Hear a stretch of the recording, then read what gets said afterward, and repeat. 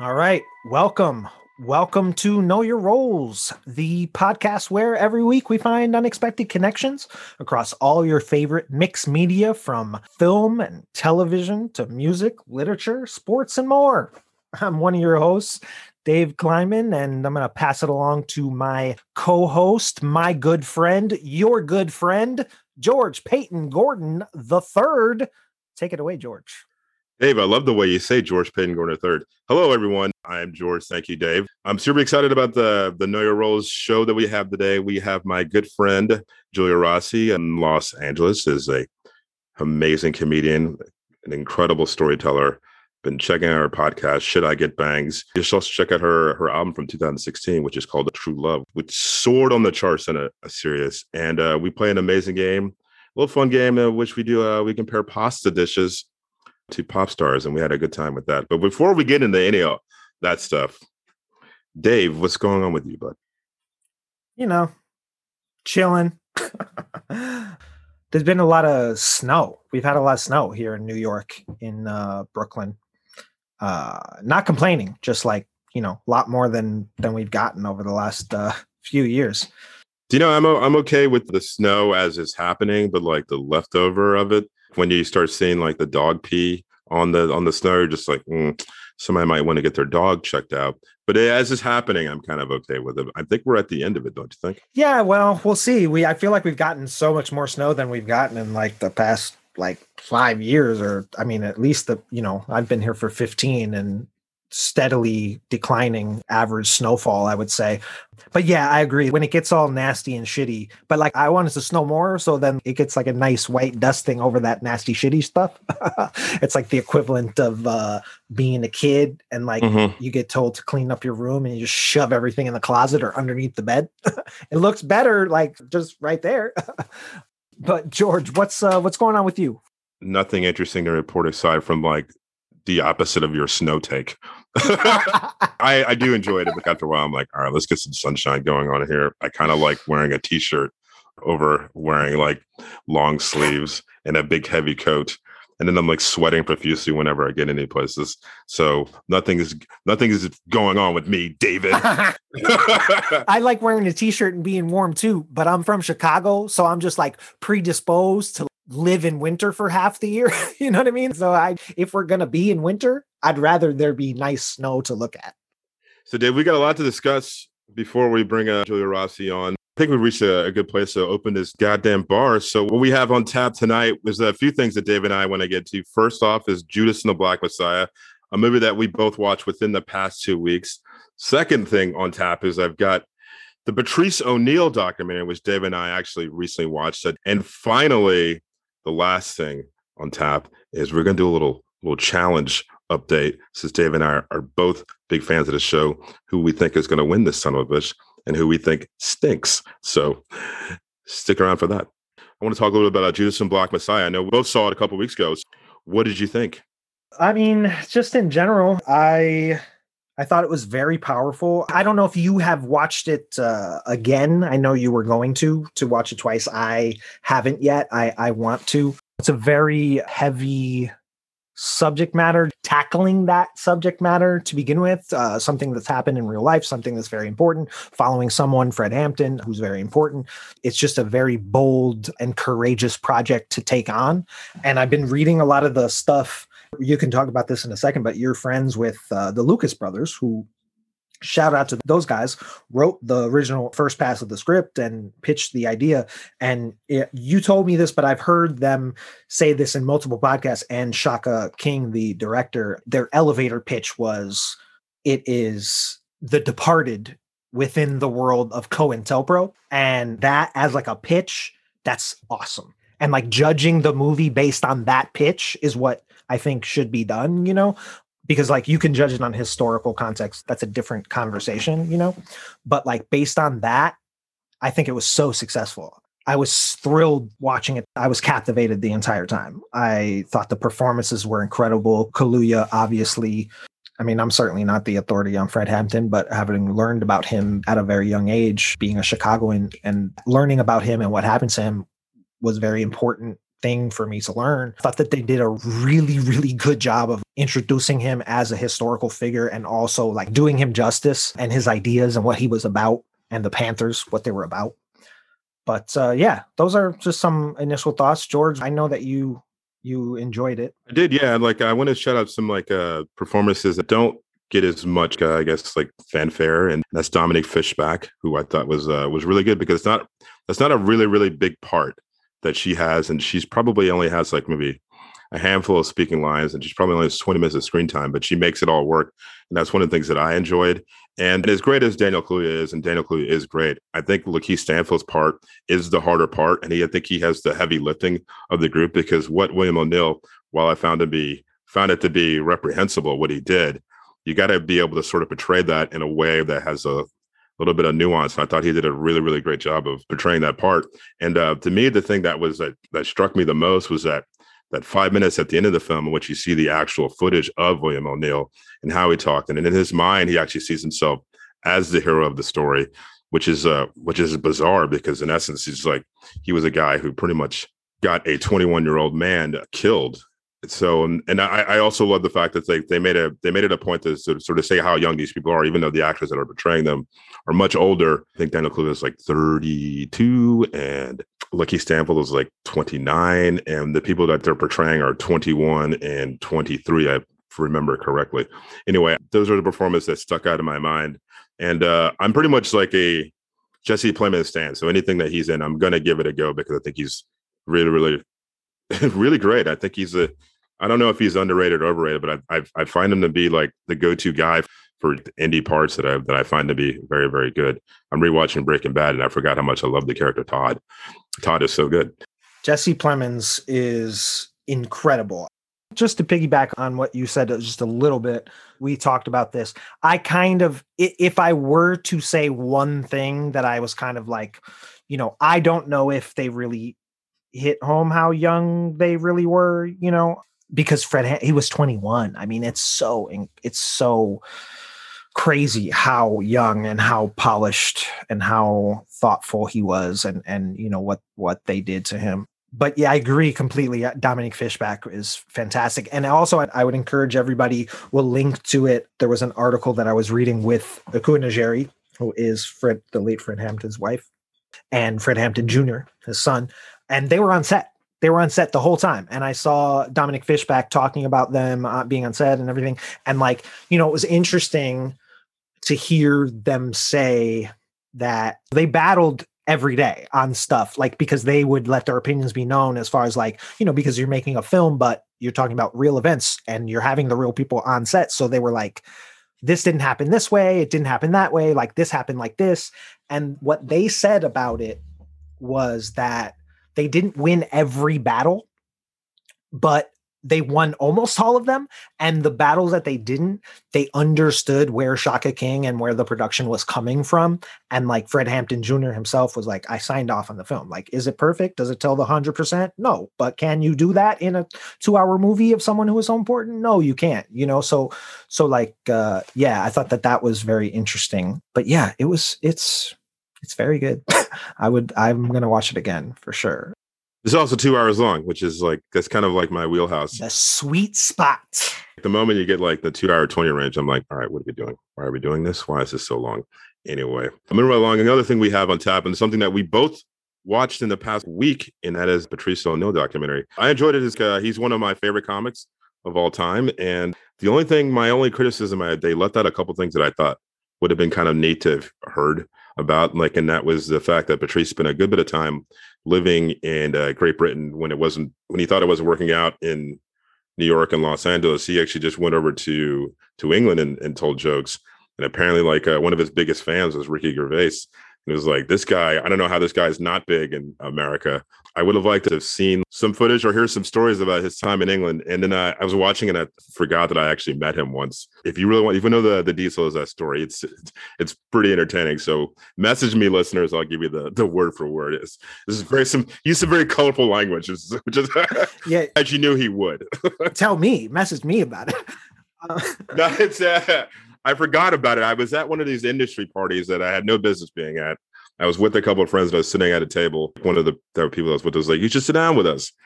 And he was like, no, I'm not sitting down with these assholes.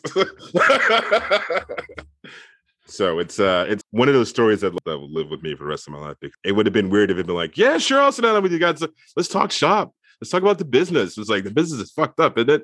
No, he was like, I'm not two of those assholes. I'm not sitting with them. So I found it to be kind of funny. What did you think? Did you watch it this week? I watched it last night, actually. Mm-hmm. And that's great. That story is great because also it's like he's somebody who I imagine that every person who met him once, it was all a story. You know what I mean? Like he strikes me as he was that kind of person that like, if you met him in a comedy club, like one time, you will remember it, you know? And yeah, I didn't know that about him going to Great Britain. That's very interesting. Yeah, he spent like a few months there, and I think that would have been kind of like a need to just another thing to tell a story about. It's like it was him being there. It would have been, and I thought that but I thought that the documentary was well done, and it was good because it showed, you know, like a lot of the different sides of him, and he was somebody who I also absolutely loved, like when he would pop up in places. I mean, he is also somebody, especially now that I watch the stuff, you know, and I remember that special that he had, Elephant in the Room. Mm-hmm. But I also I think I probably learned about him from Tough Crowd. He would say things that would horrify you, but then you'd be laughing, you know, and he had this innate ability, but he's also, and I found him to be like one of the most hysterical people on the face of the planet, especially with like insult humor, but he's a cautionary tale, you know, and I think it is important to like see him of somebody who he certainly should have had a lot more success than he did, but he was also someone that kind of readily practiced the art of self-sabotage, you know what I mean? And they talk about that a lot, of how he kind of like got in his own way a lot of times, of like, you know, the story that Colin Quinn said, like they make a joke out of it, that they had that segment on Tough Crowd of like, you know, you still like, there's a lot of things where I'm like, yeah, I totally feel him and like get it, but there's still like, you got to treat people. You still got to treat people well, you know, like the story of the PA being real excited at 6 a.m. And I get that, of being like, he doesn't want to be there, you know, but like, there's something to be said. Like, you don't have to tell the truth the whole time, you know, like all the time. Mm-hmm. But yeah, I thought it was interesting. You know, because didn't you get the impression that he was somebody that is kind of hard to be around? Oh, I got the impression. I didn't need that 2-hour documentary to answer that question. yeah. Fair enough. It was like 3 seconds. Yeah. Him not wanting to sit down with me and my friends. All right, so Dave, the last thing that's on tap that I want to get to, you and I are fans of the show, and we're getting down to the last few weeks of it, and that is the challenge. So for you, Dave, how do you think the season's going, and who is your leader in the clubhouse as of right now on the challenge? Ooh, man, I wish I would have watched the past like few episodes right before we did this, but yeah, we are getting into it. I'm enjoying this season. We're getting to the part where I think they're going to do some fun stuff, because like they've been going along a certain track, you know, especially like with the eliminations of like, if it's a guy's elimination or girl, and it's all been one after the other, very predictable, even though they like want to make it unpredictable. But I think we're getting close to an episode where it's going to be like a double elimination or some shit like that. I love it. It's such a glutton. I'm such a glutton for it. It's like, you know, the way that we talked to Julia about like The Bachelor. I totally like I've never watched that, but I totally get it, of like what she was talking about, and of the desire and like how it hooks you. Clubhouse lead. I think they've been doing I think, you know, it's shot during COVID. They secluded them all in Iceland, and like they have like the igloo thing that's like a fake club that I think is ridiculous, where they get drunk instead of like going out in the town and actually getting into shit. I mean, who do I think will win, or who do I want to win? You can answer both those. Okay. And also, it's still going to be interesting to see, like, how do they change it up? Like, how are they going to structure the finale? And like, is it going to be one female winner and one male winner? Or is it going to be a team winner? Or what is it going to be? So that is almost more interesting to me on like what is going to happen. But I really want Aneesa to win. I want Aneesa to win. This woman, I've been watching her for like 25 years.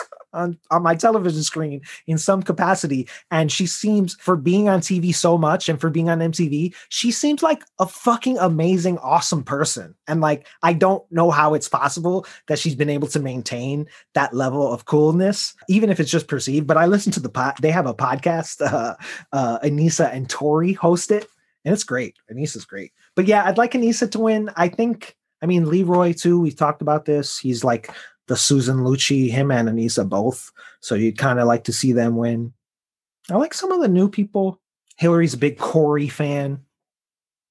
Yeah, I don't know. Who do you like? What are you liking about this season? What do you want to see happen? Well, just like The Bachelor, this is the first season I ever watched it. So in essence, I had to do a little backtrack to build some kind of relationship with some of these people. And I thought for a while I liked Kyle because he's got the English bad boy thing going on. I was like, yeah, I think I can like Kyle. And then I watched like a past episode of Kyle from seasons before, and it was really annoying me that the fact that he cribbed his whole look from George Michael, like 80s George Michael, and I was just so annoyed by that he had like the earring with the cross and the beard, and I was like, oh my gosh, you're so annoying me. I can't have you looking like George Michael because I love George Michael too much. I'll send you a picture of that dude's plastic surgery. Like that dude paid to look like that. Oh, he did. Wow, it's rough. Yeah, see, like if I hadn't have seen some past stuff, and then like YouTube has done a really good job of like doing some things about like the most savage moments of CT on the challenge. That's how I read that when I see that in the YouTube clips. That's how you have to. So I've watched like 10 minutes of like CT doing stuff. But in essence, I'm kind of rooting for Leroy because from what I've gathered, he's been on it a lot and hasn't won it. So he's kind of like the Buffalo Bills of the challenge. It's like, so I want Leroy to win it. So I guess I'm rooting for Leroy in some version of whatever Cam is going to be. Yeah. So those are my challenge hot takes. Awesome. Well, anything else for the bar talk? Or are we all tapped out? No, I think we're all tapped out. We're kicked. Yeah. All right. We are going to take our drinks and go sit down with Giulia Rozzi and have a wide-ranging convo with her, and then play our game of pasta dishes to pop stars. So yeah, enjoy. Hi. What's going on? I like your facial. I would like to say that I'm trying something, but no, I'm just lazy. I'm just real lazy. Hi, I'm Dave. Hi, Dave. Nice to meet you. You too. And I'm Mary Beth. Hi. So lovely to meet you. Thanks for being here. You too. Yeah, you have great hair. Oh, thank you very much. That's kind of you. Well, we all think you are very funny and incredibly talented and lovely. So Thank you. My God, thanks so much. We are very pumped to have you on, especially since we know you've got a lot on your plate these days with your sweet new baby girl. Yes. I didn't say that. I just said that I know you. Like I think You completely disagree with everything she just said. I was like, I may have heard of this person. Yeah. We may have been friends for 13 years, but I don't agree with any of that stuff that was just said. Yeah. Has it been 13 years? I was telling these guys earlier, there's very few people who I remember where I met them, becoming friends with them. And I remember exactly where I was when I met you or where we were when we met. Oh, yes, I do too. Jamie Lee's show. Yeah, that's right. You were the DJ. That was the DJ. Yes, that is correct. And then we took the train home together. That is correct. Yeah. And you talked all about your relationship. And I told you should probably break up with your girlfriend. I think that's the theme of our friendship, you know? Yeah. That's a hell of a meet cute you guys have there. Wait, well, George was a DJ? Yeah, I know, right? Yeah, you know, on the ones and twos. It was so there was this show. It was at Spike Hill. I thought it was at Soundfix, but I think it was at Spike Hill. Spike Hill, it was. In Williamsburg. In Williamsburg, the RIP Spike Hill. And we were friends with Jamie Lee and her boyfriend, who was there. That's been so long ago that it's like many boyfriends ago. Bryce Richardson, I believe was what his name was. Was his name Bryce? Oh, I have no idea. He was a comedian, but I don't know who it was. He was a comedian, yeah. And they asked me if I would be okay with DJing the show. It's just like doing stand-up. And I was like, sure. There's an iPod here. I didn't bring any vinyl. It was like, I remember some of the songs I played. I played a Jeff Buckley tune. And I think Reggie Watts is on that show. It shows you how long ago that was. It was a long time ago. Yep. So it's funny, like the next day, because I first saw you're great, and I was like, I fell in love with your comedy as you as a person too. But I was watching like your stand up at home, and my girlfriend was like, "Who is that?" I was like, "It's nobody." Was I going through my divorce or was I already divorced? I think you were already divorced. Well, I think it was close. Yeah, I was really trying to get everyone to break up with their partners. Because I was like, if I'm going to do it, everyone should do it. And now you've come full circle and you have a podcast where you like help people process stuff. I mean, I hope.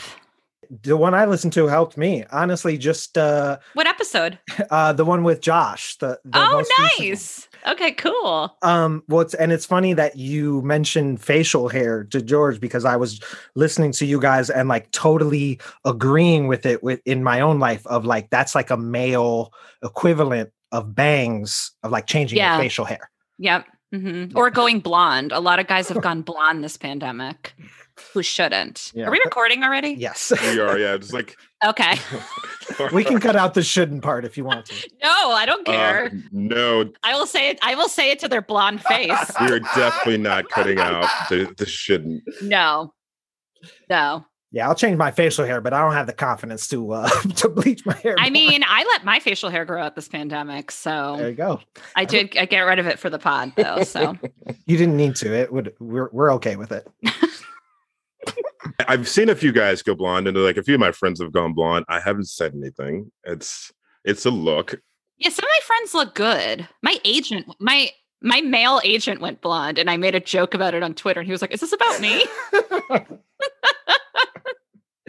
Do you get that a lot? Because like I've been following you on Twitter. It's been an absolute joy.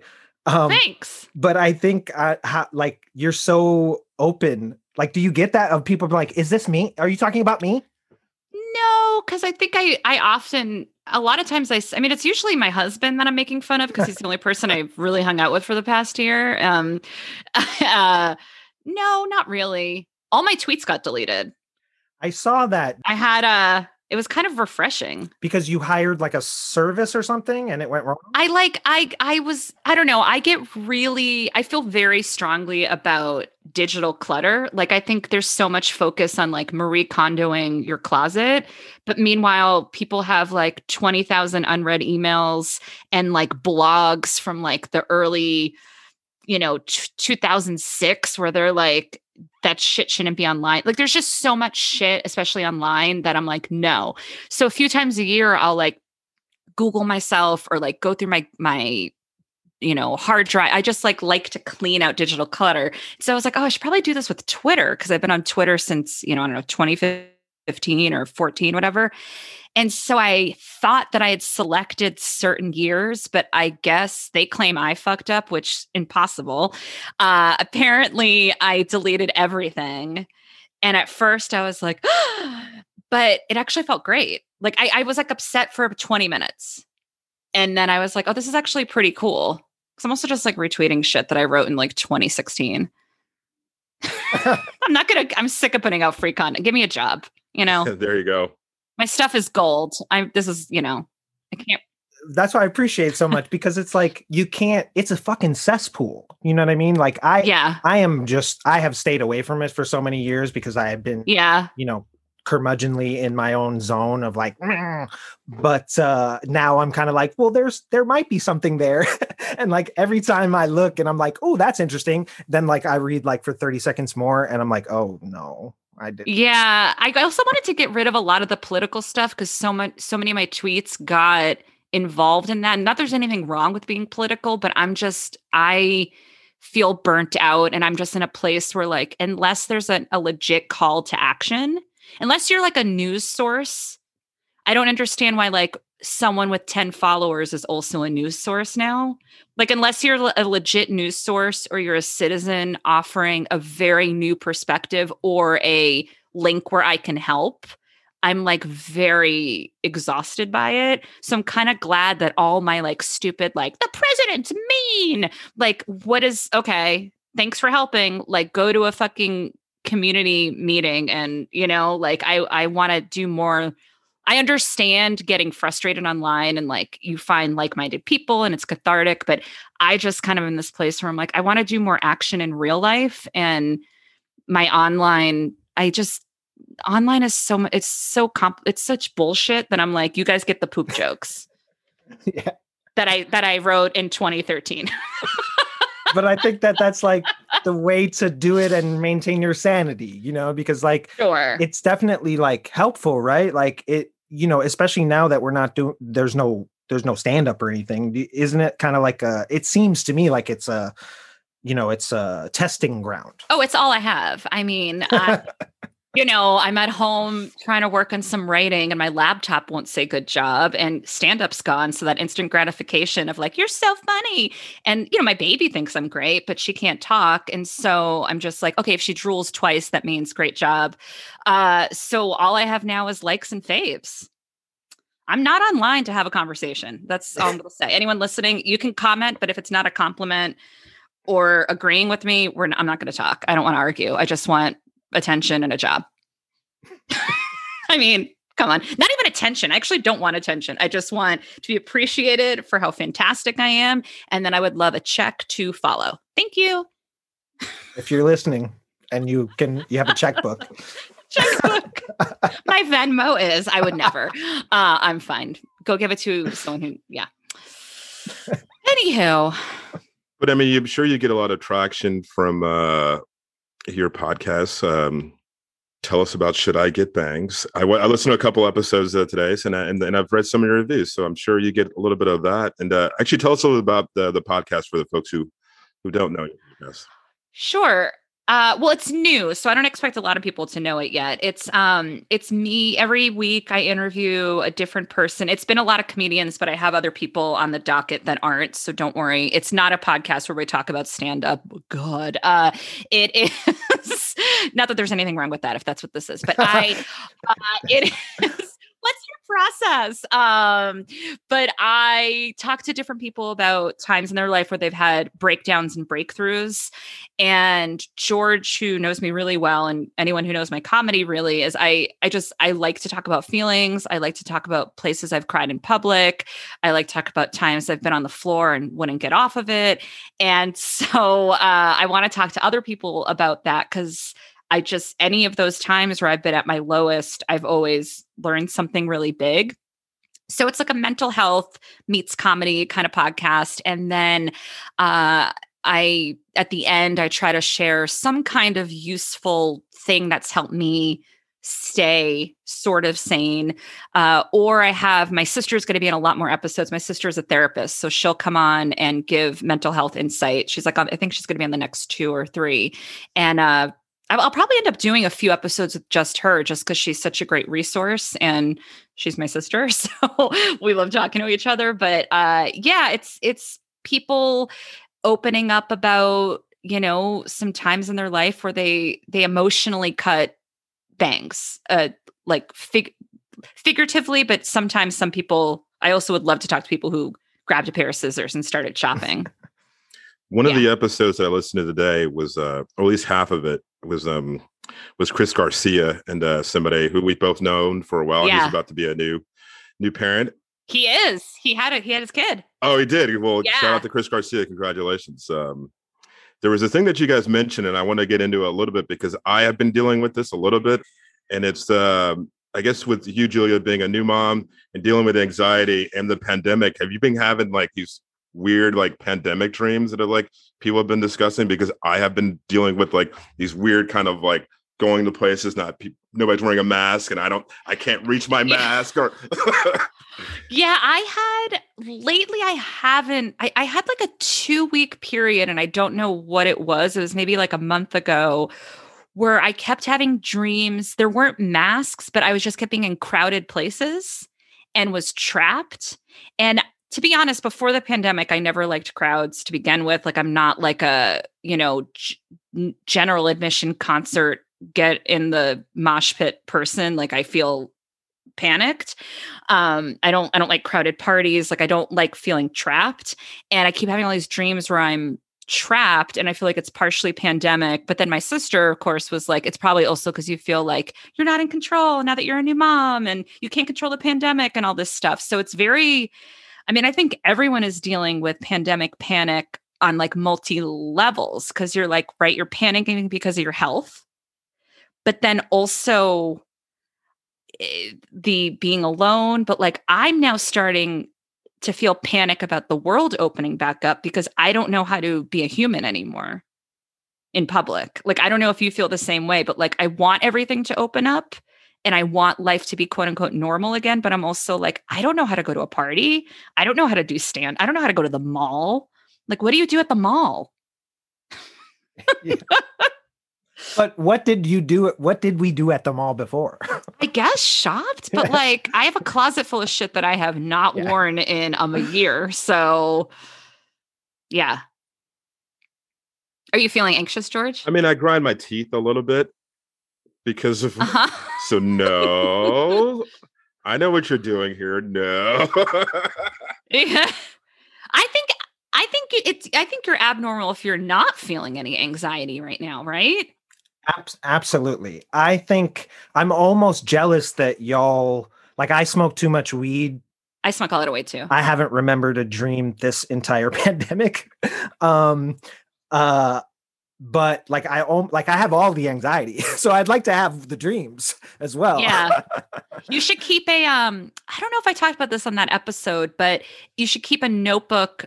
Actually, it's an upcoming episode. I interview this wonderful author named Paul Greenberg. I think it'll be up in like 3 or 4 weeks, but he wrote a book about being on your phone less.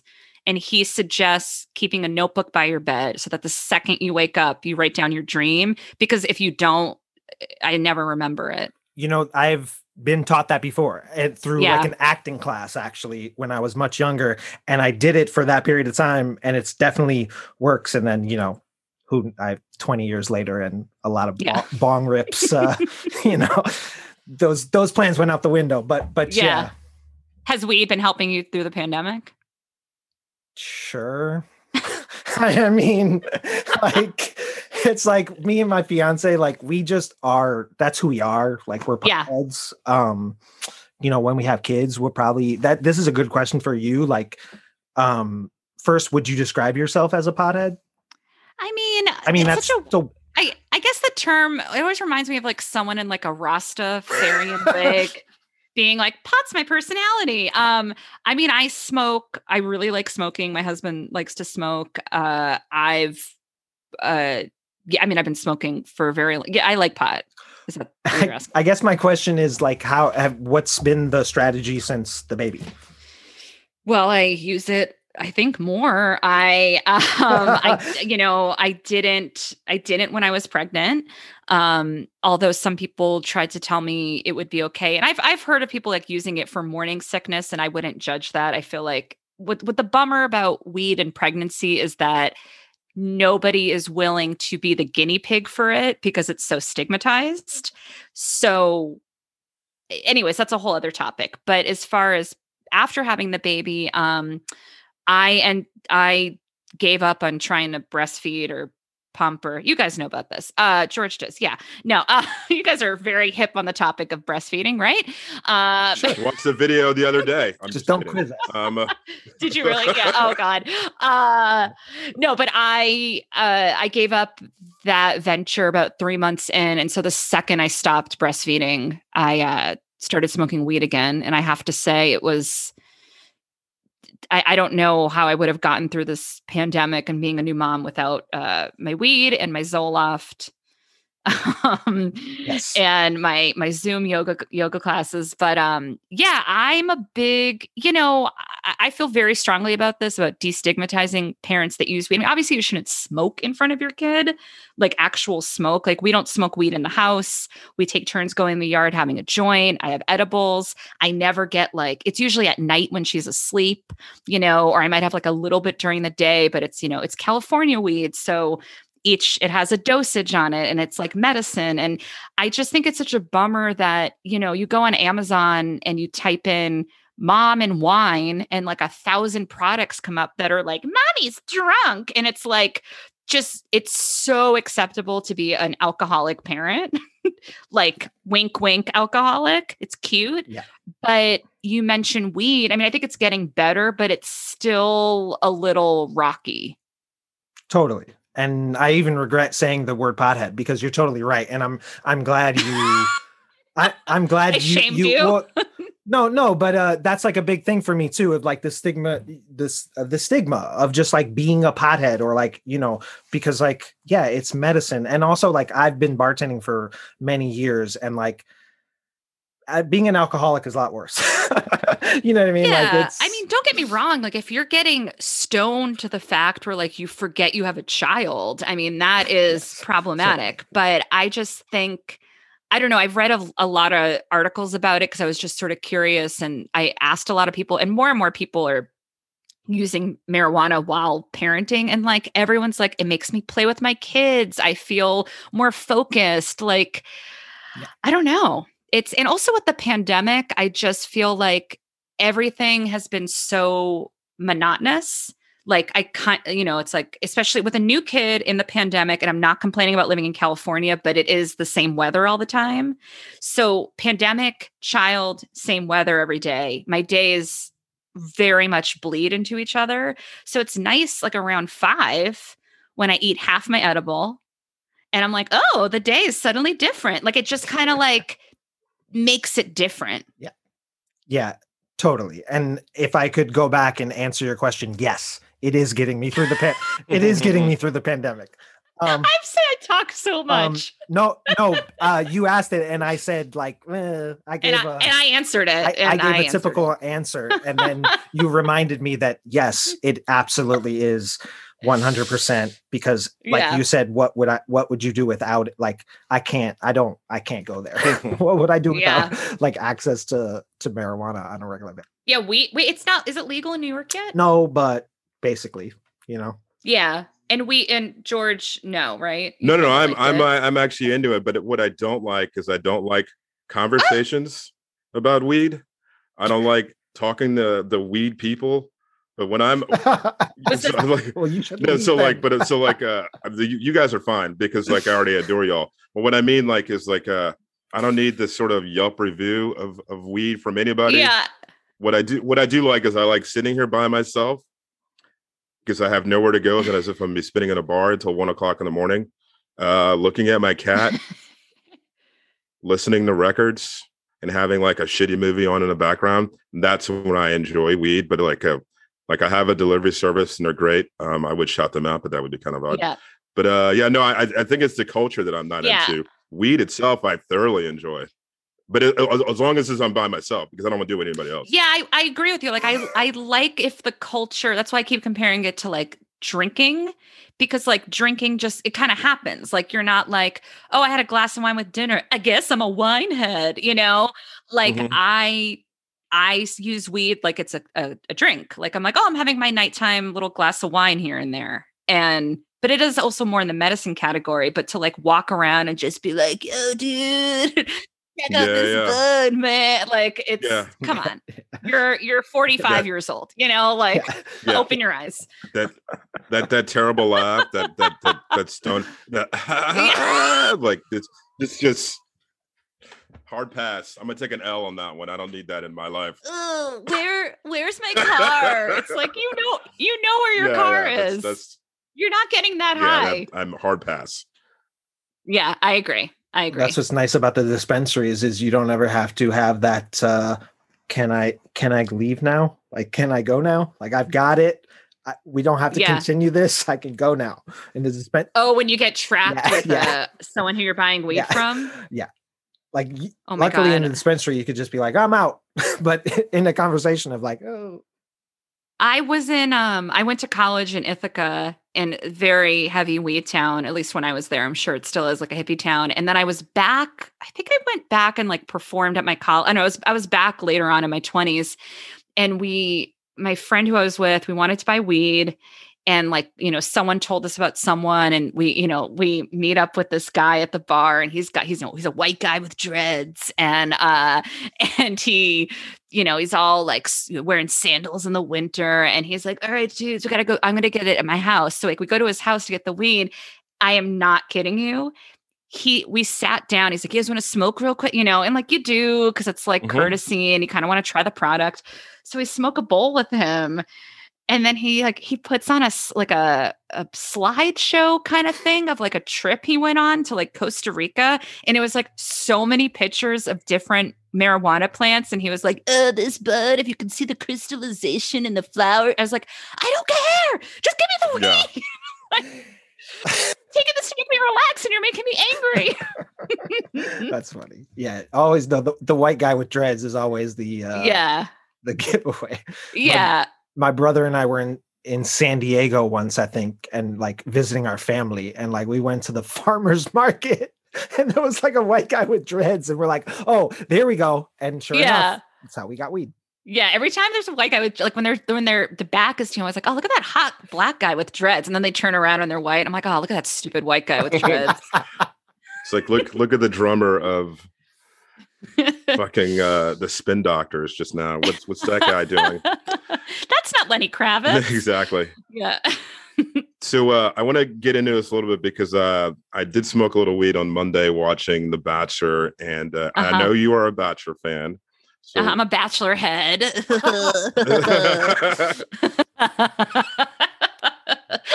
Dude. Yeah. Tell me some of your thoughts on this season, and how is it different, and what would you like to see? Because I'm new to this world. Yeah, this is the first time you're watching it? This is my first time watching it. It is garbage television. I've been watching it since the jump, since it started in like 2002, 2003. I actually, fun fact, worked on it. I logged footage for them one season. Like I like watched all the unedited footage. Anyways, that's just a cool fun fact about me. It is, you know, did you watch, you should watch, oh shit, what was that show? Was it on FX? No, it was on Stars, I think. And it was like a narrative show, like a scripted show, loosely based on like a fake show like The Bachelor, but it was written by former producers from The Real Bachelor. Do you guys know what I'm talking about? Oh no, I'll check that out because that sounds actually oddly entertaining. I'll look it up, but it really shows you how manipulated the contestants are to say certain things and edit it a certain way. So I know the show is trash. That being said, I think it's just so funny that season after the lines, Burning Love. Yes. Wait, no, not Burning Love. That was the mock one. Burning Love's the parody with Ken Marino. Yeah. It's, if you want to look it up, Mary Bess, I'm talking to the producer, for people at home. I don't know. I'm taking over your podcast. By all means. I got you, Julia. You got it? Thank you. Okay, cool. But anyways, this season, it's just so funny because the contestants every season say the same lines. They're like, I wore my heart on my sleeve. I let my guard down. I've never felt this way with someone. I can't believe how connected I am. And it's like, it's just, and I love when they're like, this is the hardest thing I've ever had to do. I'm like, this is the hardest thing you've ever had to do. Live in like a palace wearing ball gowns and like didn't you know this was going to be hard? You're all dating one person and you're like, I'm not getting enough time with him. It's like, what do you think's going to happen? And the weirdest thing is this past Monday, they all did we met the families. Mm-hmm. Every season, they all come from seemingly good families where the dad and mom seem like people that say, I'm proud of you. I love you. We want the best for you. And they still go on the show. Like, where's the damage that made you go on national television to try and supposedly find love at 23? They're all so young too. I love it. I was just about to say, I think you love it. Listening to you describe it, it sounds very, I want to watch. So funny. It's so funny. That's why. I think the thing that sticks out in my mind though, from the episode on Monday is the fact that the Bachelor is of mixed race, and 3 of the Bachelorette contestants are of mixed race. Mm-hmm. I would have liked for it to have been for me, to hear like a frank discussion on race. Is that something that they don't ever do? Is it something you like to see? I mean, what are they going to talk about? Like, I'm sorry, I don't but know. Matt the Bachelor just seems like he's always wearing a turtleneck. And he has literally a turtleneck in every color. And he just is like, oh, okay. Yeah, it sounds really hard. Like, I feel like if they did have a serious conversation about race, if Rachel was like, I went to a plantation party, he'd be like, okay, I see. And tell me about it. And he'd have his they do like a close up of his hand on her knee, on her, like I feel like one of the girls could come out in like a Ku Klux Klan hood and he would still have the hand on the knee. And that's all bachelors. It's not talking shit about Matt. They're all just like, give me that knee. I'm going to touch all 30 knees while you tell me the worst thing about yourself. Matt is a bit of a he's a bit of a dummy, and I feel like maybe those two things that gets left out. He says things like, I feel that. Like, I think a person trying to bring up something, he's like, yeah, I feel that. I'm like, what are you talking about? This is so weird. I'm hooked. I can't stop watching it now. I have to find out who wins. Yeah, it's just and then now you have to watch The Bachelorette. Did you watch The Bachelorette? No, I never. This is the first time I've ever watched any of these shows. Oh, actually, one time I watched a couple episodes because a girl I went to college with was on it. And oh my God, really? Yeah, it's a long time ago. I'm old. But why? Why was she on it? To get famous? I don't know. I don't know what she looks like. She looks like a lot of the contestants that are on there. She just happened to was like, hey, I'll do this. And yeah, they all do have a look. They have a look, and that Brooke looked like that person. Yeah, I knew a girl from college. Yeah. She was on for like 2 weeks, 2 or 3 weeks. Part of the. Oh, the show is called Unreal. Unreal. That's the scripted show. Okay. And it's like, if I'm not mistaken, it's made by somebody who used to work on The Bachelor, but it's basically a drama, a little bit of comedy about people that work on a show like The Bachelor. It's really good. I'll give it a go. Aside from The Bachelor, another thing I know about you have it's mentioned in one of your episodes of your podcast. You like cults and like fascination with cults. Obsessed. This is again another thing that I don't know. So tell me more about this. Because more about cults. Well, no, but just more about why you like this stuff so much. I am fascinated. I like I'm fascinated by scams, by cults, by con artists. I think it's a couple reasons. One, I have in my life definitely fallen, I wouldn't even say victim because that sounds really dramatic, but like I've gotten wrapped up into self-help books where I was like, everyone's got to read this, it'll change your life. And like, I've spent a lot of money on crystals, so I've definitely, and sometimes these things have been helpful, but I've definitely in my own life had moments in my life where I was desperately searching for something to fill me or fix me. But I always stopped before it got to give us $10,000 in your soul. So because I've been, I wouldn't even say on the edge, because I've been like 30 feet back from the edge of ever going that far, I'm fascinated as to, because I don't think there's a huge difference between me and you guys and these people that join cults. It's just maybe, they find the cult at a really vulnerable time or the language, but I'm just so fascinated by what, knocks these people over the edge. Also, on another personal level, I had an experience where I dated somebody who turned out to be a pathological liar. And so that gives me a little bit of empathy for these people because I consider myself pretty smart. And I got hooked into a con. So yeah, those are, I don't know, it's just interesting. And then I watch these like cult documentaries and listen to these cult podcasts. And I'm like, I feel like I could start a cult. Like, I don't want to, but like, it's just the whole thing is so fascinating to me.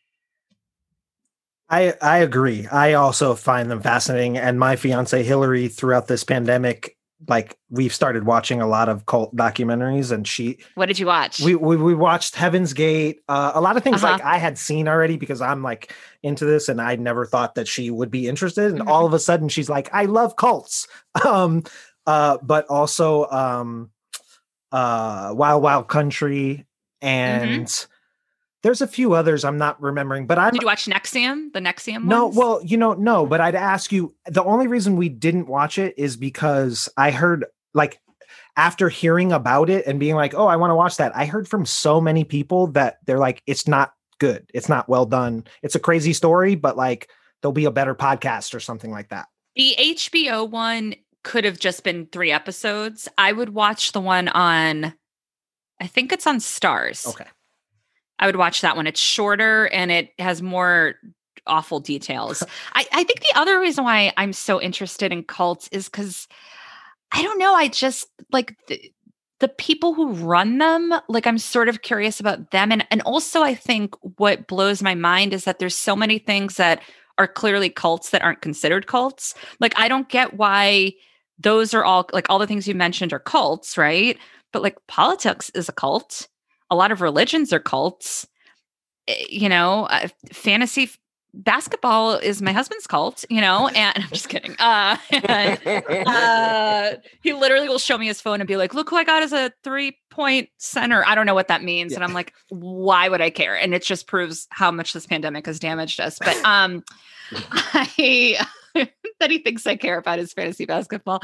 But yeah, it is interesting to me that like, people living on a farm and all having sex with each other is a cult, but people going online and sharing conspiracy theories, yeah. I mean, that is a cult. Totally. Yeah. Yeah. I that's interesting that you say that. And I'm also like, I'm very, very interested in like the people at the top and whether or not they believe their own bullshit.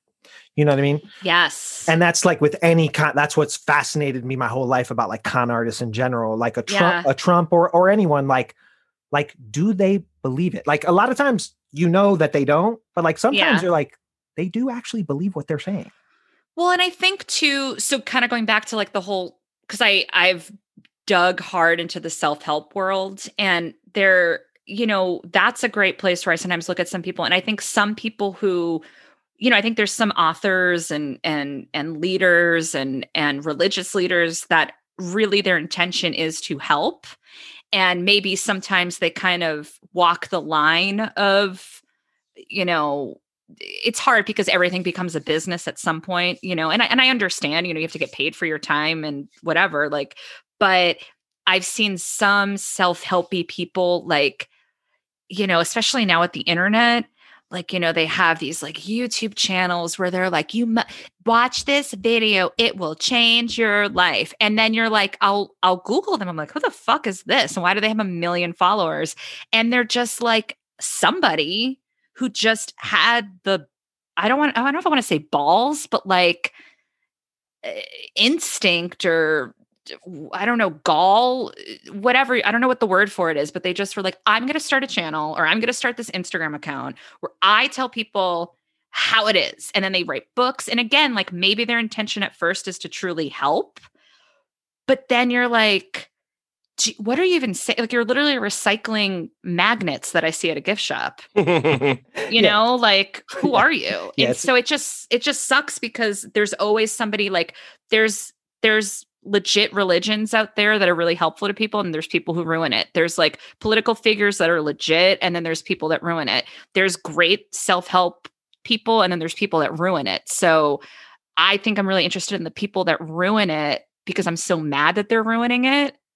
And I'm curious. I want to be knowledgeable, like how to never get scammed myself, I guess. Totally. And it's interesting to see like how society, like it's also the idolization of people, you know what I mean? Like the putting the person over the cause or the thing, Yeah. And that's like the common thread through a lot of these documentaries and a lot of these cults of like, they're worshiping the person, not actually what they're offering, Well, that's a big issue. And I mean, I'm curious, do you do comedy? I'm sorry, David. Do you do comedy or no? Okay. I write. Okay.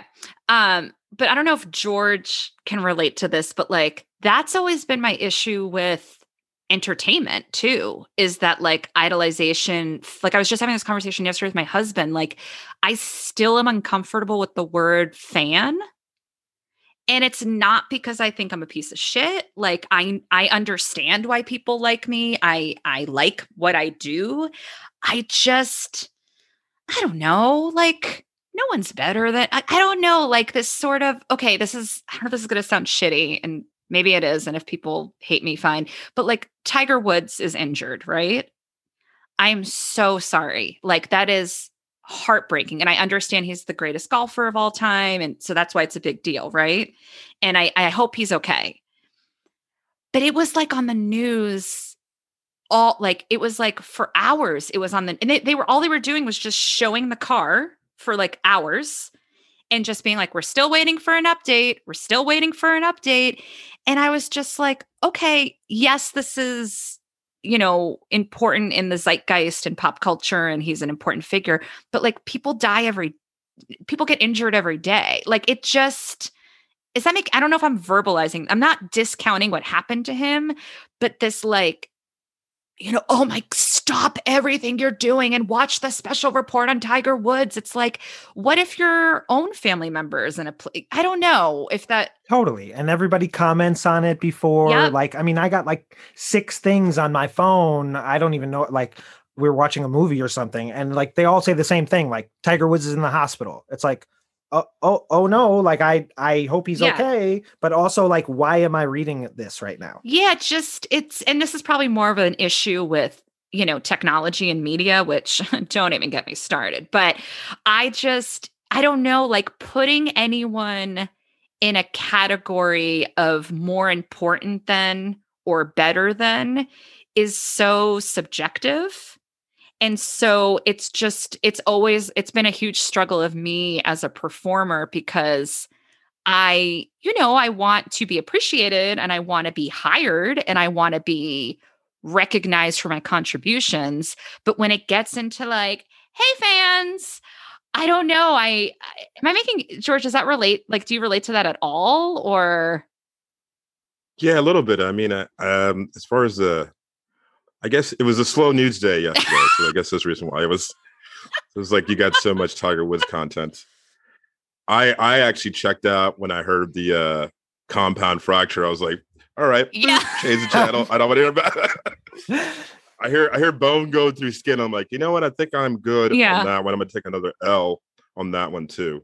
But yeah, no, I kind of get what you're saying. Is like we're all like it's all too much of everything to be honest with you. So it's weird. Well, and sorry, go ahead. No, I'm done. Go ahead. That's it. That's all you have to say. Yeah. I mean, I figured it was like it wasn't that interesting anyway. It was like they was like, you know what? Let me save this asshole. I was just gonna say, like turning everything into a competition. You know what I mean? Like that's or a value placement of like you were saying, Julia. Like I am better than this, and like that's what like the society does to us, like capitalism. Yeah. Like there's nothing wrong with the word fan. Like that's not what I'm saying at all. And I am a fan of many things, you know what I mean? And I think it's great to express that because it makes you feel appreciated. I think a lot of it is probably how social media has, it started with reality TV and now it's social media. That's really kind of anyone. It's just everyone is trying to be more important and popular than everybody else. And that process is it turns me off so much that it makes me want to just like throw my laptop in the ocean, crack my phone in half, and never say anything in public again. And I'll jump in here too. This is producer Mary Beth with a hot take. Hi. And just talking about like cancel culture and the Me Too movement in their own ways, I think are helping break that down. Through these movements and through this level of accountability that's starting to be circulated in social platforms and from fans to companies, essentially keeping people accountable for like what they do and what they say, I think ultimately is giving us a lens to look at these celebrities and see them as people rather than glorified by what they do or their fame. Yeah, that's a good point. I mean, there's pluses and minuses to everything, right? Like having fame and having fans helps you if you use it for good, it's awesome. I don't even know how I got on this topic. I really do hope Tiger Woods is fine. We were talking about cults and like putting somebody above everybody. Yeah, I mean, I guess like in a way, celebrity feels like a cult at times, and social media has a cult aspect of it too, like there's those people that are popular online or celebrities online, and it's like anything they say, people are like, I'm so thirsty for it. And it's not even, I don't know. Maybe I'm just old and bitter and don't understand technology and the way things work now, but I'm just like, I think George actually said it best. It's all too much. It's just like too much energy. And I just want to I don't know. I'm tired. You guys, I'm so tired. I've never been so tired not doing a lot. I think that's what we're all. Did I just lose my mind? Maybe it's because I'm talking so much about breakdowns on my podcast that I just needed to come on yours and have one. If that was a breakdown, then you're doing okay. Well, Julia, we brought you on for many, many reasons, but here at the Know Your Rose podcast, we like to sort of compare two things from different walks of life and see if we can sort of make them go together. And I know that you are a fan of two things because being friends with you, I know you're a fan of pasta. I've seen many videos of you cooking pasta, and I know you're a fan of pop stars. Before we get into our game, you and I have discussed this via text, but I want to talk to you and Dave and for our listeners about the Britney Spears doc. This is the second week in a row that we talked about this, but I want to kind of get your take on what you thought of it because I know you watched it. I mean, holy shit. I remember when all that stuff was going on, when she shaved her head, when she, hit that guy's car. I remember at that time thinking, remember there's that whole Leave Britney Alone video, and then that guy became a joke. I was so on board with that guy. This actually goes in line with what we were just talking about celebrities. Mm-hmm. She's a human being, and that notion of but she's in the public eye, she's available for scrutiny. It's but she's a human being. And I don't know if they said this in the doc. I think they did, or maybe someone said it online. I'm sorry if I'm not quoting whoever it was, but it was Craig Ferguson, I think, in his monologue that he did, because he did a monologue defending her at the time at late night, because he was the only late night host that did. He was saying how humor is supposed to be used to take down people of power who are abusing their power. You take down a politician who's being corrupt. You take down an evil business person who's stealing. You don't take down a girl that is just being controlled, and the second she's sexual, she's this. And I don't know, there was this great do you know Mara Wilson? Sure. Yeah, she wrote this really great article in the New York Times today about her experience with basically how girls are brought are risen up, I forget what the term she used, but we build girls up just to tear them down. And how at 13, 10 years old, she was being asked questions do you have a boyfriend yet? And it's it's really gross. Well, we're glad we got your take on that. I try my hardest to sort of, this segues has never been my favorite thing in stand-up, but I'm trying to make it work on podcasting. Yeah. So I'm all right, okay, moving right along. Or just ADR something in hilarious that you said as a segment. Yeah. But you know what? As I was watching that doc, I was eating a bowl of pasta. Just lie. There you go. Exactly. So I sent you an email about the game and how it works, and we're gonna do pasta first, then to pop star that represents that pasta. Okay. And Julia, since you are our guest, how about you go first with your first pasta and pop star? Oh, so I pick a pasta and a pop star that I think are okay. I'm gonna go fusilli. Ooh, okay. Okay, but from Italy, authentic, good fusilli. Lady Gaga. Okay. Yeah. What is what is explain to our listeners why you chose that one and for that? Well, I said authentic from Italy. Yes, because she's Italian, and from the side, I do kind of look like her. The nose, in oh my God, why am I blanking on the movie? The wonderful movie with why am I blanking? The remake, the Star is Born. A Star is Born. When she's doing the nose thing, I was like, oh my God, it's me. I felt so seen. She's an authentic Italian, so she deserves high quality, organic, from Italy pasta. And fusilli, it's unique. it's twirly, it's kind of, I was debating between that and farfalla, but I think fusilli. I'm going to go with fusilli. Okay. Dave. All right. So I was doing more like dishes and stuff, Oh. Yeah, there's no everyone's interpretation is their own here on Know Your Role. So there's no wrong answers. Okay. And the first one I had was cacio e pepe, which is a very classic, old school pasta, but something that I feel like is making like a comeback. Mm-hmm. Like it's something that people constantly modernize and like you see it on menus, but it also can be really like tacky, like when they do it in like the big cheese bowl, which is why as a pop star, it is Dionne Warwick. Oh, classic, done a lot of different things, not all of them great, but also she's relevant again because she's hysterical on Twitter. So, Dionne Warwick. George.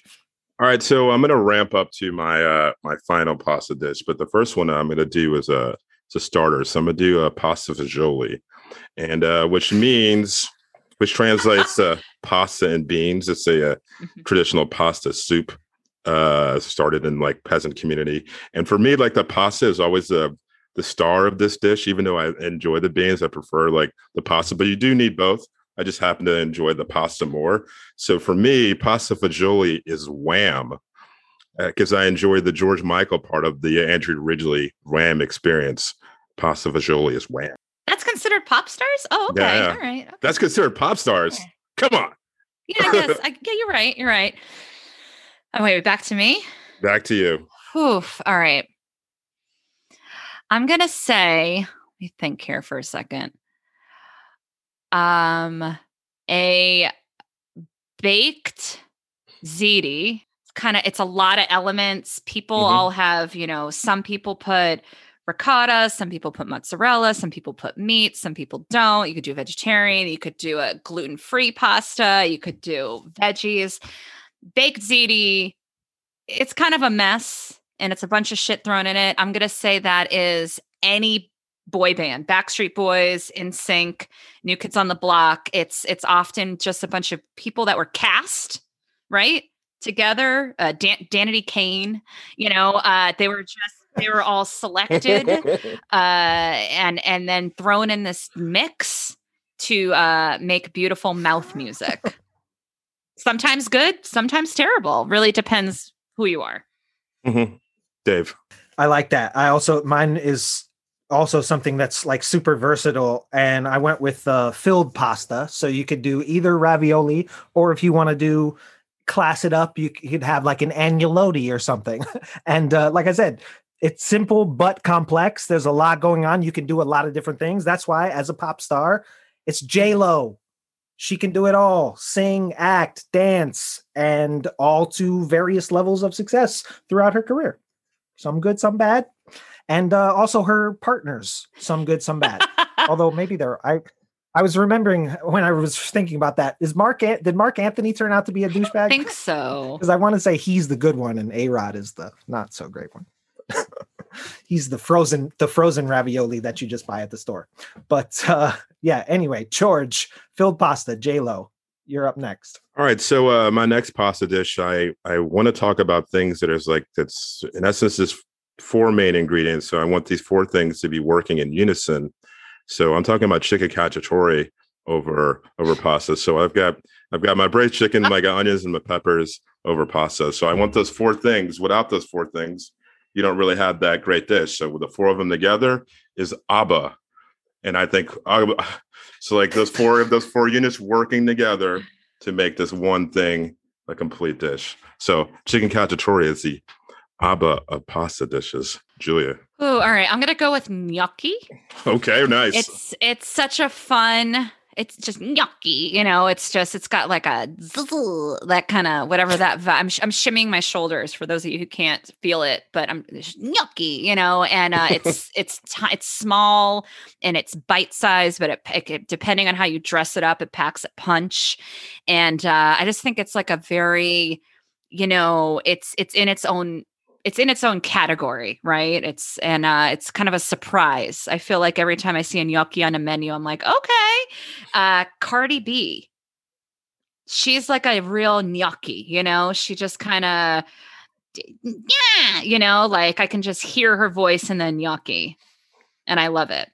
Very good. Very good. Yeah. Dave. All right. My next one doesn't have a name, but it's like, it doesn't have a specific name, but it's like any short pasta. Usually it's orecchiette and like fennel sausage, broccoli rabe, and like pecorino cheese. Very classic, but I think that it's like it's an underrated dish. But it's very comforting and delicious. And again, so I wanted to compare it to somebody who I think is somewhat underrated, but very talented. And that's Pink. It's Pink. Okay. Hey, if you haven't seen that performance of hers on the Spanish web or whatever from the Grammys from 10 years ago, you should watch that. It's incredible. Into it. All right, George. All right, so for my next pasta dish, I'm going to go with creamy lemon zucchini. It's a pasta dish that I've gotten before. Now, when described to me, I was kind of all out. It's like it's cooked down with olive oil, onion, and garlic. It becomes like this sort of creamy and this sort of mushy type deal. I was like, that doesn't sound great. And then like I tried it. It was like, holy shit, that sounds amazing. And for me, that is the Kacey Musgraves of pop music. Now, first hearing about this person, I'm like, I don't know, country pop. And then I hear songs like Pageant Material and Dime Store Cowgirl and High Times. And then I saw that video of her opening a concert in Houston singing Selena songs in Spanish. And I was like, you know what? Kacey Musgraves, I'm in that corner. I enjoyed this.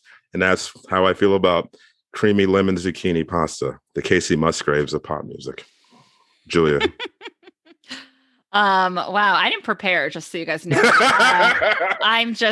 These are all improvised. I didn't know I was supposed to do homework. I knew we were going to play this, but okay, I'm going to go with, let's see. Okay, I'm going to go with one of my favorite dishes that I have at a place in Los Angeles. Shout out to Alimento.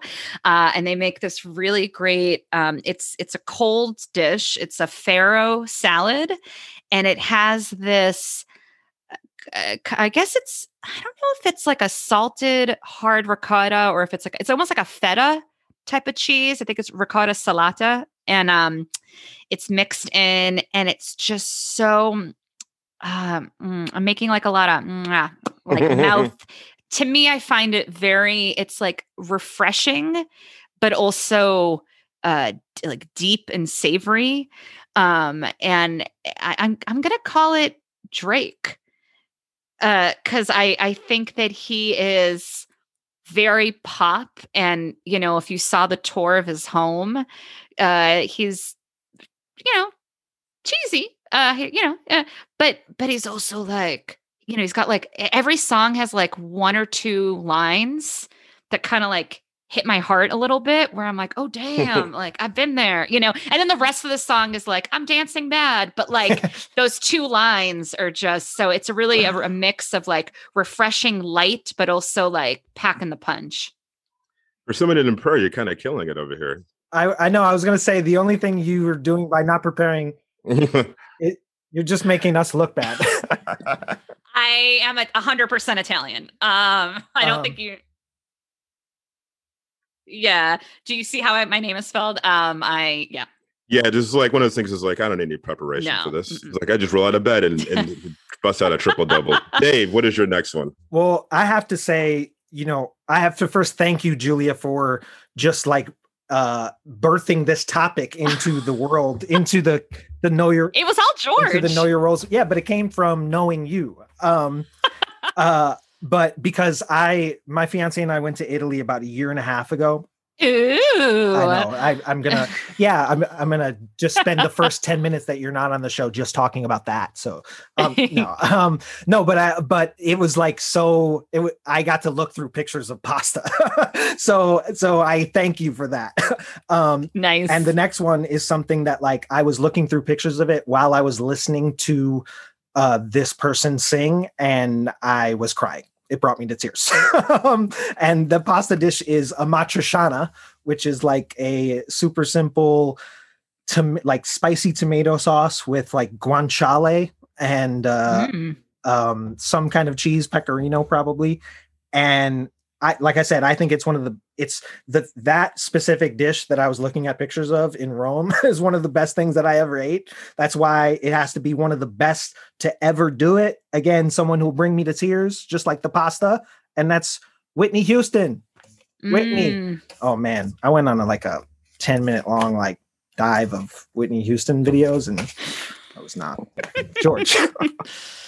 All right, for my next dish, I was like, I want something rich, something heavy, something big, some butter, some cheese, and my next dish is fettuccine alfredo. So when I think of my favorite pop stars who remind me of rich and big and heavy, but also awesome, and that is for the late great Luther Vandross. He is a fettuccine alfredo of the pasta world, and here and now, and there's never too much. Shout out to me for doing 2 Luther Vandross songs as I talk about Luther Vandross. So good job by George. Julia, what's your final pasta dish and your final pop star? Who do you have? Okay, I'm trying to remember the guy's name. Okay, I'm gonna say this is gonna be a huge loop. Pad Thai. Mm-hmm. It's technically a pasta, right? And you forget you're eating it. You're like, wow, Thai food, huh? But those are noodles and that's pasta. It's just, I mean, it's covered in, it's got peanuts. Would you ever put peanuts in an Italian pasta dish? Absolutely not. But you put it in a Thai dish and it's still pasta. So who's the fool now? And so I'm going to compare Pad Thai to Little Nas. Because is he a country singer? Is he a pop singer? Is he a rapper? What is he? All I know is he wore a great outfit at, I think it was the Grammys last year. And he's so cute. And I would love to hang out with him. And I'm always down for some Pad Thai as long as it's not cold and sticky. Perfect. Dave, close us on out. All right. My last pasta dish is something that I probably would say is my favorite pasta dish. The best thing. It's very simple. Again, one of George's 4 ingredient pastas, and that's carbonara. Carbonara, I could eat it every day of the week. It's also something you could do it so many different ways. And it's also something that people like modernize and like do it, try totally different things. But again, it's something that's been made for 100 years, so it stands the test of time. Very classic, very powerful, and always satisfying. That's why it's got to be the top of the game. Beyonce. It's Beyonce. It's nice. I am part of the Bayhive of carbonara fans. I don't know what the equivalent would be, but so yeah. George, why don't you hit us with your last one? My last one is nice. Producer Mary Beth, carbonara. Yeah. Thank you, Producer Mary Beth. If you like it, then you should have put Parmesan on it.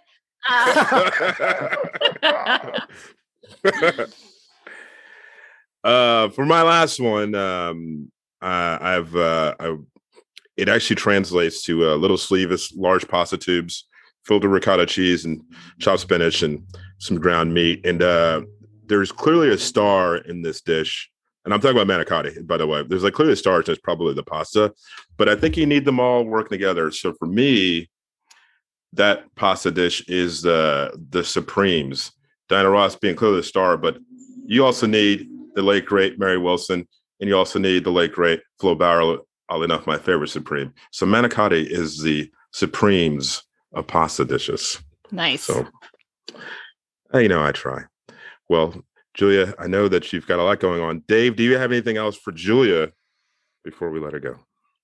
I don't think so. That was so much fun. Again, I want to say none of us said the same pastas. No, which is actually I feel like that's somewhat rare for when we've done with a guest these kind of things. We usually double up, which is fine too.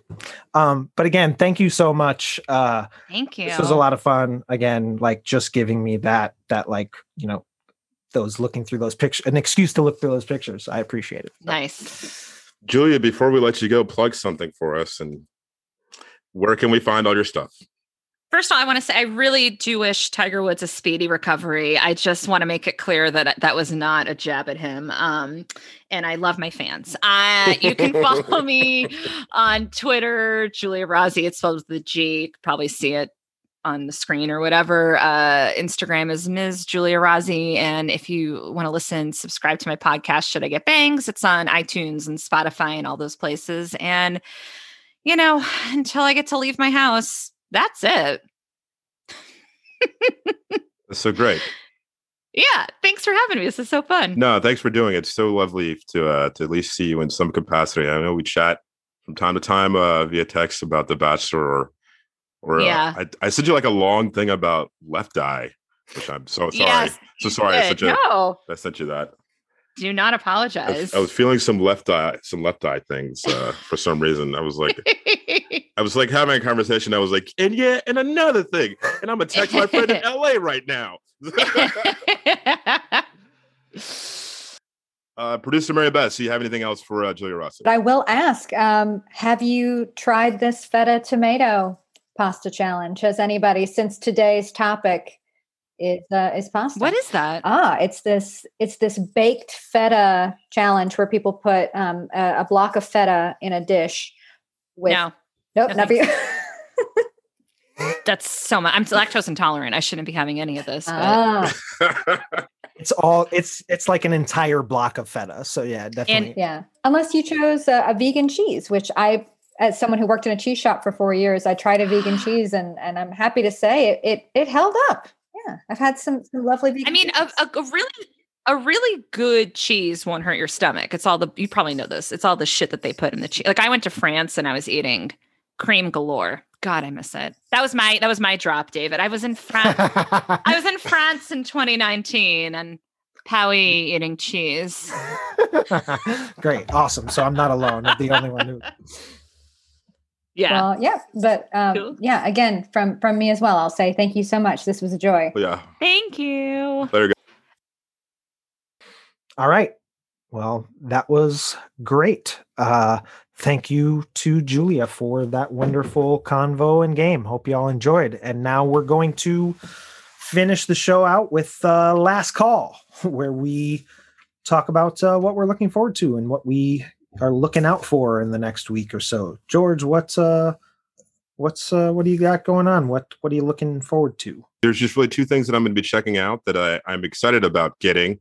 One is like I just bought the Death record, and for those of you who don't know, there's like Death was this all black punk band from the 70s. They have a documentary called a band called Death, and I just got the record off of Drag City, on Drag City's website for $20. It's 29 songs, and it also comes like another thing, which is part of the reason why I bought it, which is like another like 45 with it. And I'm looking forward to checking it out on my record player. And one last thing I want to shout out to my friend Pamela Masters, who left me a record at the Double Windsor. She left me the latest Run the Jewels record just as a gift. So Pamela, thank you for leaving that record. Dave, what is your Last Call stuff, and what are you looking forward to this weekend? Sick. I now am going to go out and buy that, or going to go online and buy that Death record, because it's their original record, right? You're talking about? It's like it's the one that Drag City, I guess, made like a handful of years ago. It's short. It's like 29 minutes, but I think but every song, they're incredible. It's pretty good. Oh my it's pretty God. Good.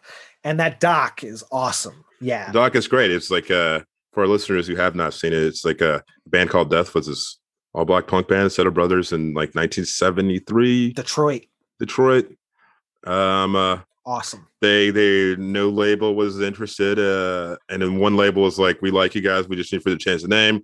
One of the brothers was like, "No, I don't think so."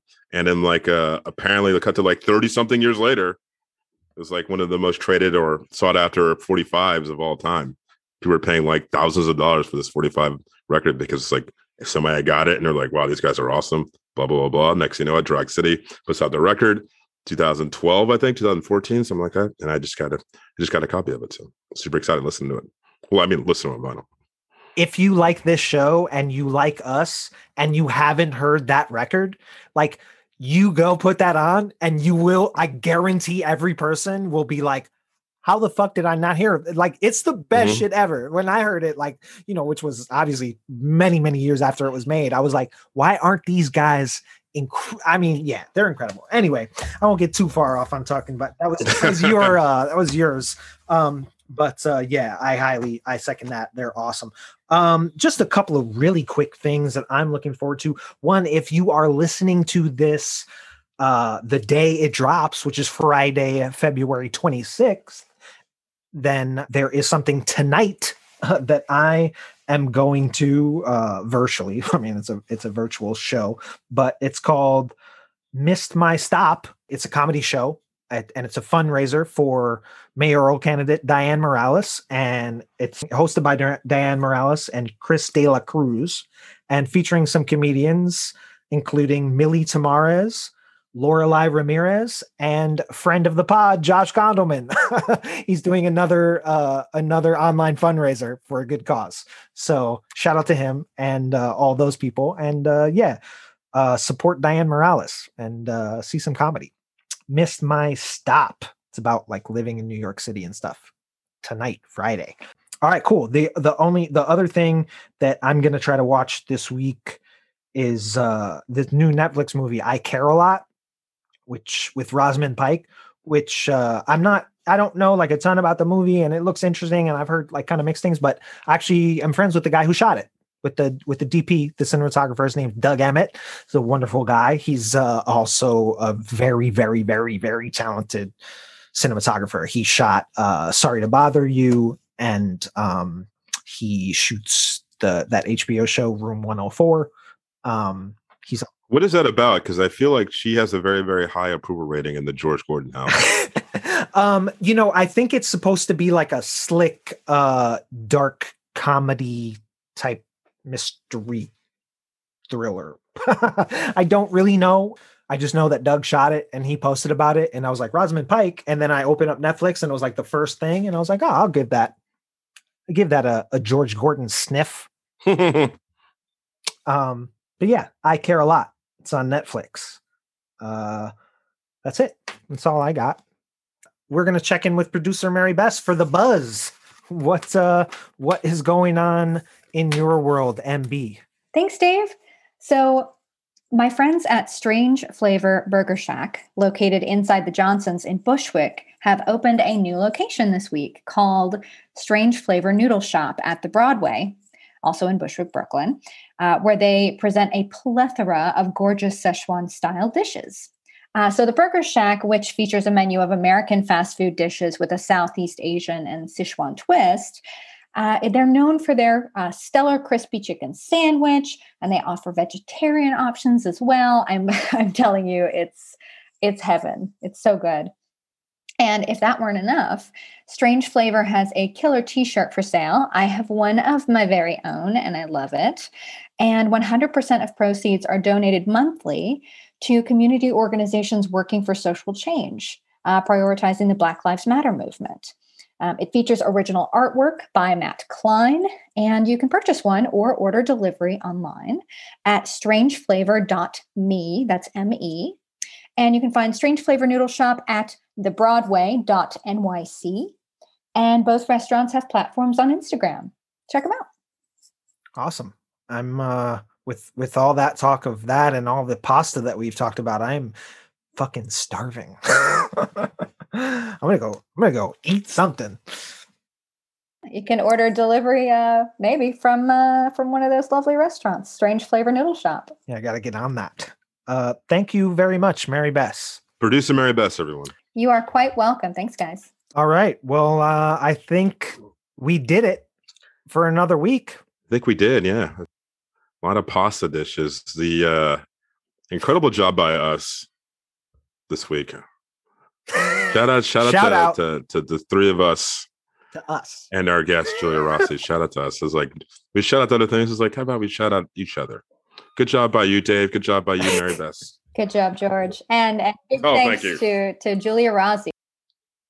So, guys, next week on Know Your Roles Pod, we're actually going to be just myself, George Payton Gordon III, David Kleiman, and producer Mary Bess, just three of us. And next week, we're going to be talking about sidekicks and side items. There's a whole lot of things we're going to get into there, but you should join us for next week's pod. It's going to be a lot of fun. Oh yeah, I'm already thinking about that. So everybody look for us next week. Of course, subscribe, rate, and review. Follow us at KYR Pod on Twitter and Instagram. And with that, I will say, everybody stay safe and healthy. And of course, I will say, wear your mask over your fucking nose. That includes you, guy, who I saw the other day at the grocery store, who had it around the chin. I don't know what you're doing with that, but you are shit for brains. Yes, and if you're only wearing one mask, wear two from now on. Wear two. So, and I've gotten to the point where I wear the bandana just in casual settings now because I have a mask on, and it's like I'll throw the bandana right over that. The bandana is my favorite part of what has happened this year. I think the bandana is a fucking cool look. All right, everybody, we are out.